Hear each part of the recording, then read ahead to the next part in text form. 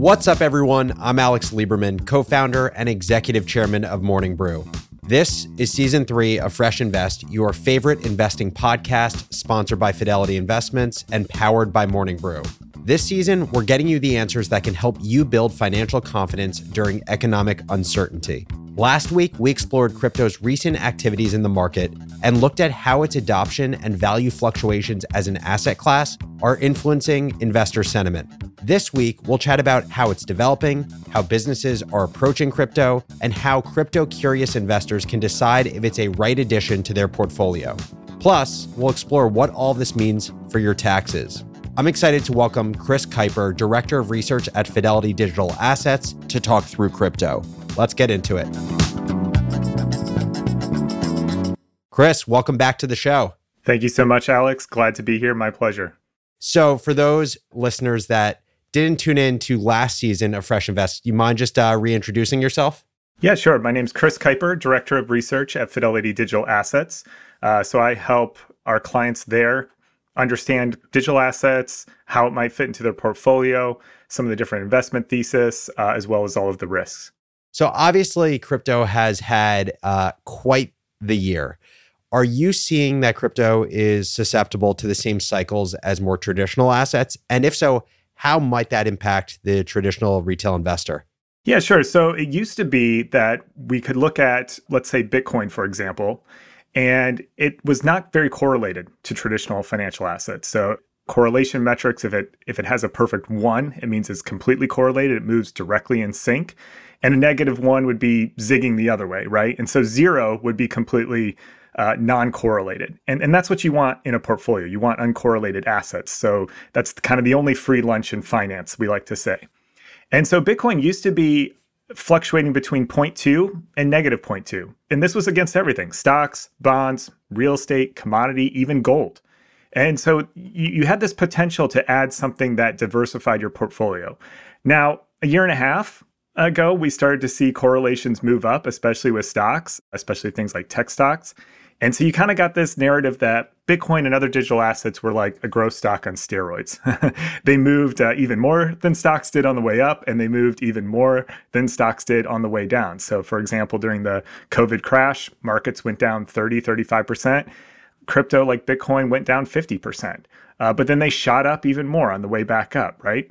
And so the big question is, does that correlation continue to stay high? Does it continue to stay correlated to these assets and these cycles like you were talking about? Or does it decouple and do we go back to an uncorrelated asset? Me personally, I think we do revert back. It's so different than these other traditional financial instruments. And I think investors will come around to that. Those are the things you need to think about, especially as a retail investor, if you're looking at adding it to your portfolio. So last episode, I spoke to one of your colleagues, Jack Newwriter, and one of the things that we spoke about was just like how incredibly complex and quickly evolving crypto is and how it's important for just any investor as they're trying to do research to try to find a niche that they are particularly interested in exploring within crypto so that they don't get so overwhelmed by the sheer amount of noise and content in the space. From your perspective, what are things for new investors in the space to consider? For example, where should they start from an education perspective if they literally have not consumed anything about crypto and they want to start today? Yeah, great question. And it should be something everyone should be considering when they start out. Where do I start, right? A lot of people think crypto broadly. They think of whatever headline they saw, or they think of, I got to understand the underlying blockchain technology. Me personally, I've found the best success when I'm talking to people, and I've done this a lot of times now. The best success is if people start with Bitcoin. And that's not to say you have to consider only Bitcoin as an investment or anything like that, or it's the only one out there. But it was first. And in some ways, it's the simplest. Other things have come after Bitcoin and tweaked the technology or done different things to it. So it really makes sense to understand the underlying technology of Bitcoin first, how it's different, how it's this global payment network, how the token is potentially this world's first non-sovereign, non-bank money that we've ever seen. And then you can branch out from there and things make a lot more sense. Then more abstract things like blockchain technology make a lot more sense.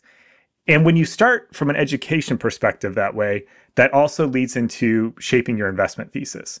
So we actually wrote a paper about a year ago now called Bitcoin First, Why Investors Need to Consider Bitcoin Separate from Other Digital Assets. And again, it's not a value statement on Bitcoin being better.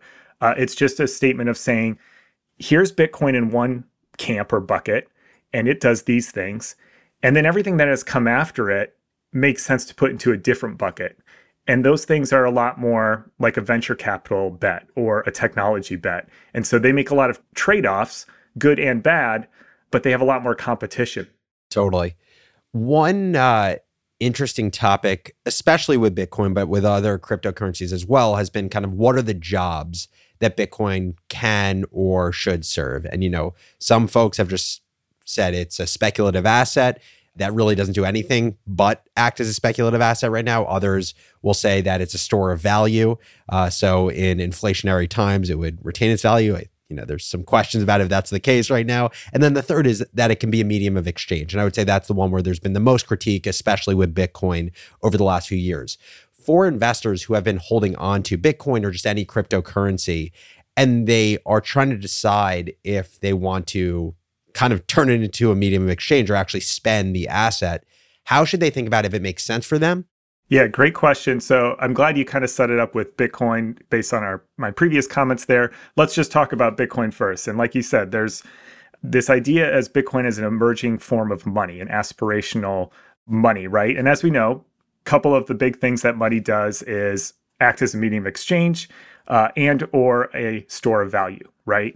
And there's quite a debate within the community even about the theory and history of money. Does it first have to become a medium of exchange and then people will hold it and think it holds value? Or does it first have to become a store of value and then people will want to spend it, right? It's kind of a chicken or egg thing. I myself am in the latter camp.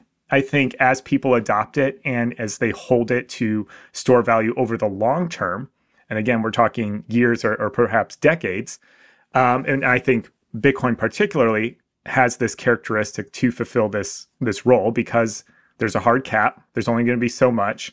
They can't make more of it. You can be assured in its supply.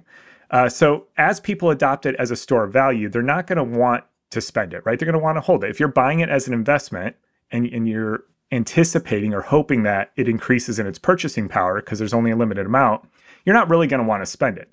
That doesn't mean to say you can't spend a little bit of it. There's all kinds of major retailers that accept it through different partnerships. Microsoft accepts it, Starbucks accepts it, Home Depot. There's a company out there called Strike. There's no affiliation or endorsement, but just as an example, they've partnered with National Cash Register, NCR, for ways to spend it at your local gas station. So these things are coming. And if people want to spend it, they certainly can. But it gets back to what you think is the use case. And then there's also a lot of different hurdles that we could talk about too with spending it in terms of taxes and all kinds of other things as well. We will definitely get to taxes. I know that is a big, not just debate, but it's, I would say, a point of complexity that a lot of people don't understand how taxation works with holding crypto. But let's talk about, for a second, financial planning overall. How should investors be thinking about crypto when it comes to their overall financial picture and how they financial plan in general? Yeah, so great question. So we've done a lot of research work on this in terms of where does Bitcoin and other digital assets potentially fit in a portfolio? Does it fit at all? And if you look at the historical record of it, you could best sum it up as a little goes a long way.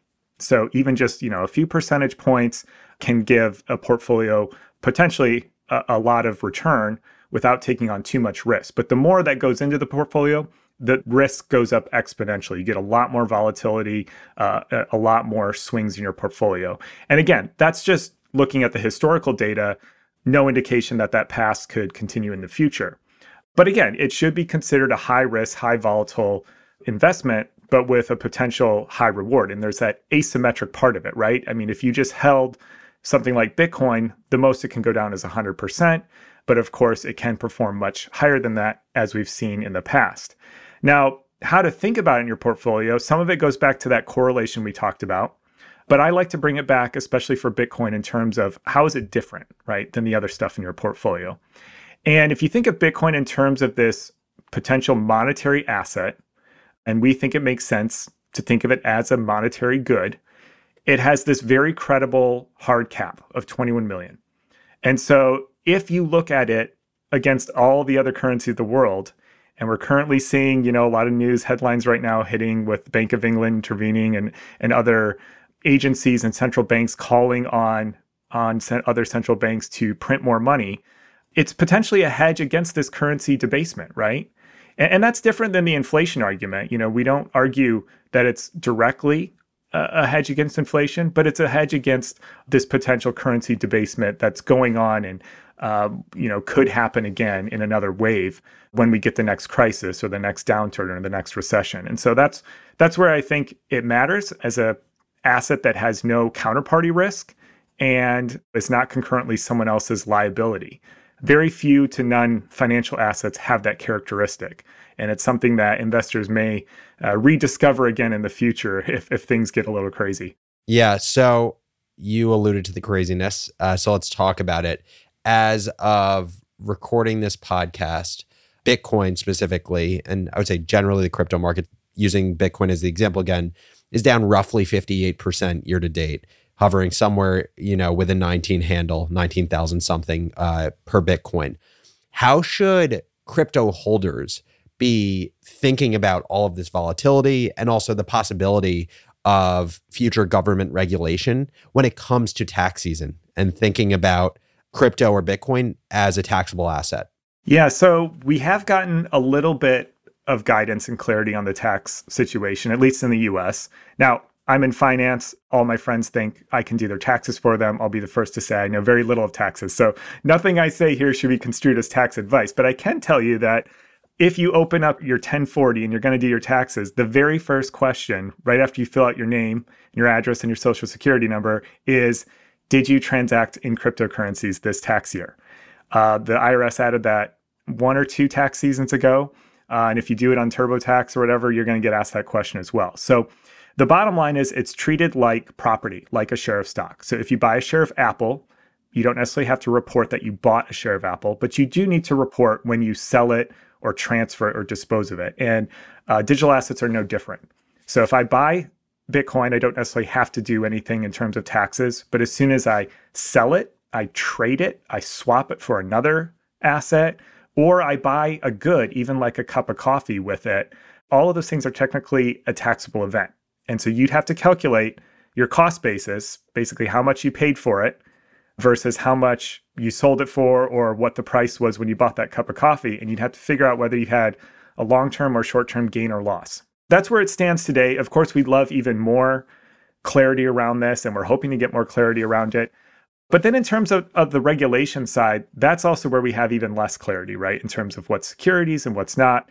And so we're still waiting on that. I think it will come. But overall, I like to just remind people, as negative as it can seem or as big of a risk as regulation can seem, take a step back and just think about the fact that we are talking about regulation. And so if this whole thing were what some people still think is a big Ponzi scheme, there's nothing here, crypto is not here to stay. If that were true, if it were all a house of cards, there'd be nothing to regulate, right? Regulators wouldn't care. It would go away. But the fact that it keeps coming up and we have multiple bills being worked on, one of them is for a de minimis amount. So if you buy a cup of coffee, a certain transaction under a few $100s, you don't have to calculate your taxes. That's in the works. It's not law yet. So don't think that's a law yet. But the fact that we're talking about all of this means that, to me, it's here to stay. Lawmakers are talking about it. They're talking about regulation. There's obviously something of value to regulate. And so hopefully we'll get more clarity. But in the meantime, we'll continue to just watch and wait. And we spoke about this last episode, but I would say generally, people get afraid of this word regulation. Like they fear that it's going to create some huge issue for crypto. But as we discussed, I think it's generally a net good because it gives people a sense of rules and guardrails by which they can operate. And so a lot of whether it's individuals or institutions may be skittish to even play in the space right now because they don't know the rules by which they're playing. Yeah, absolutely. It's one of the top reasons we do an annual survey of institutional investors, but I imagine it's the same for retail, that one of the top concerns is regulation. And so if that can get cleared up, I think you take away one of the big hurdles, especially for people who have to be really on their game when it comes to regulation in terms of fiduciary duty and everything else. it could be a great thing once we get past it. For sure. One of the cool things about this podcast and the fact that we have access to 5 million plus subscribers within Morning Brew is we ask our subscribers about the topics that we're going to discuss on Fresh Invest. And of course, we had to ask them about crypto. And we asked our subscribers whether they're bearish or bullish about crypto specifically. And as it turns out, probably not surprising at this moment, 75% of the responses from our audience leaned bearish. But I would love to get your take on today, at this very point in time, where you see crypto adoption and development heading in the next year or so. So less focused on like over the next week, but like from a macro perspective, the way the asset is developing, how do you feel about it? Obviously not surprising that you see those numbers, and of course they're going to follow along with the price, right? But what's interesting is we track a lot of the chain fundamental type of data around this space. And if you took out anything that has to do with price, you would not believe we're in a bear market. For example, even though the dollar amount on exchanges is way down, that's just the product of the price being down. The number of coins, such as like the actual Bitcoin tokens being exchanged on a lot of exchanges, is up. The number of Bitcoin addresses, they're a little off the high, but they've stabilized, they're trending up again. Hash rate, a measure of Bitcoin's computing power, the power behind the network and that's protecting it, all-time high. We've never seen an all-time high in hash rate with prices down so much, which tends to lead us to believe that these miners and people in the industry really believe in this, right? They're turning on more machines. They're facing tougher margins here. And then on the adoption and the building side, again, you wouldn't believe we're in a bear market. We've got potentially another record year in terms of venture capital money flowing into the space, more deals than ever continue to go on. And every day or every week at least, I hear or read about some new product, some new infrastructure being built, some new piece that is necessary. We're up to maybe, it's hard to estimate, but around 200, 250 million Bitcoin users, just to take one example. Sounds like a lot, but then you realize that's about the number of people that were on the internet in the late 90s, 98, 99. I mean, we are still so early. We still need so much work in terms of the UI, the infrastructure, the wallets, the custody, all these things that make it work, just like all the things that had to come along with the internet. You know, they had to have the browsers and the email systems, and people had to understand how to use these things and get up to speed. It's all happening. It just takes time. It takes work, it takes money, it takes talent, but it's happening under the surface, despite the price being down, and the people I work with every day truly believe in this. And absolutely, I do as well. I think it's one of the greatest technical innovations we've ever seen. And it's one of the greatest economic and monetary innovations we've ever seen. And so I think this is just par for the course. We've been here before with bear markets, and we'll continue to keep building. Love it. Chris Kuiper, as always, thank you for joining Fresh Invest. And it's good to see you in the flesh versus as a cartoon avatar in the metaverse. That's right. Very surreal, right? Thanks for coming on board. My pleasure. Thanks so much for having me. Thanks so much for tuning into Fresh Invest. I hope this episode has answered some of your lingering questions about what crypto's wider adoption means for your investing strategy. It's really easy to get caught up in the hype around popular asset classes, and especially newer ones like crypto. So getting to the bottom of all of its intricate nuances and cutting through the regulatory jargon has been super insightful. And whether you're already investing in crypto or are thinking about doing so, gaining a better understanding of how crypto can impact your portfolio now, come tax season, and for the long haul will only make you a more confident investor. I hope you feel empowered by the strategies we touched on and feel more informed about the development of decentralized currencies as they get picked up by more institutions and adopted on a broader scale. Thanks again for joining us today and throughout Season 3 of Fresh Invest. To see how much you learned this season, test your knowledge at podcast.freshinvest.site for the chance to win some cash. Lastly, make sure to tune into our final special video episode of Fresh Invest, where we'll reflect on the biggest takeaways from this season and answer even more of your money questions about the themes covered this season. I'll see you then. Hey everyone, this is Alexandra Bass from Morning Brew. And as the producer of Fresh Invest, I'm here to let you know that this podcast was created on behalf of Fidelity Investments by the Morning Brew Creative Studio and does not reflect the opinions or point of view of the Morning Brew editorial team. Sources are provided for informational and reference purposes only. They are not an endorsement of Fidelity Investments or Fidelity Investments products. And on their side, Fidelity is the paid sponsor of this podcast, which includes providing Fidelity personnel for interviews and publications with Morning Brew Studios on content development. Fidelity and Morning Brew are independent entities. Information presented herein is for discussion and illustrative purposes only and is not a recommendation or an offer or solicitation to buy or sell any securities. The views and opinions expressed by the speaker are his or her own as of the date of the recording and do not necessarily represent the views of Fidelity Investments or its affiliates. Any such views are subject to change at any time based on market or other conditions, and Fidelity disclaims any responsibility to update such views. These views should not be relied on as investment advice and, because investment decisions are based on numerous factors, may not be relied on as an indication of trading intent on behalf of any Fidelity product. Neither Fidelity nor the Fidelity speaker can be held responsible for any direct or incidental loss incurred by applying any of the information offered. Please consult your tax or financial advisor for additional information concerning your specific situation. This podcast is intended for U.S. persons only and is not a solicitation for any Fidelity product or service. This podcast is provided for your personal and non-commercial use and may contain copyrighted works of FMR LLC, which are protected by law. You may not reproduce this podcast in whole or in part in any form without the permission of FMR LLC. Fidelity and the Fidelity Investments and Pyramid Design logo are registered service marks of FMR LLC. Copyright 2022 FMR LLC. All rights reserved. Past performance is no guarantee of future results. Investing involves risk, including risk of loss. Digital assets are speculative and highly volatile, can become illiquid at any time, and are for investors with a high risk tolerance. Investors in digital assets could lose the entire value of their investment. Fidelity Digital Assets SM is a subsidiary of Fidelity Investments, dedicated to building products and services that help institutions adopt digital assets. Custody and trading of digital assets are provided by Fidelity Digital Asset Services, LLC, a New York State chartered limited liability trust company, NMLS ID 1773897. Fidelity Digital Assets is a service mark of FMR LLC. Brokerage services in support of securities trading are provided by Fidelity Brokerage Services LLC, FBS, and related custody services are provided by National Financial Services LLC, NFS, each a registered broker-dealer and member NYSE and SIPC. Neither FBS nor NFS offer crypto nor provide trading or custody services for such assets. Fidelity Brokerage Services LLC, member NYSE, SIPC, 900 Salem Street, Smithfield, Rhode Island, 02917.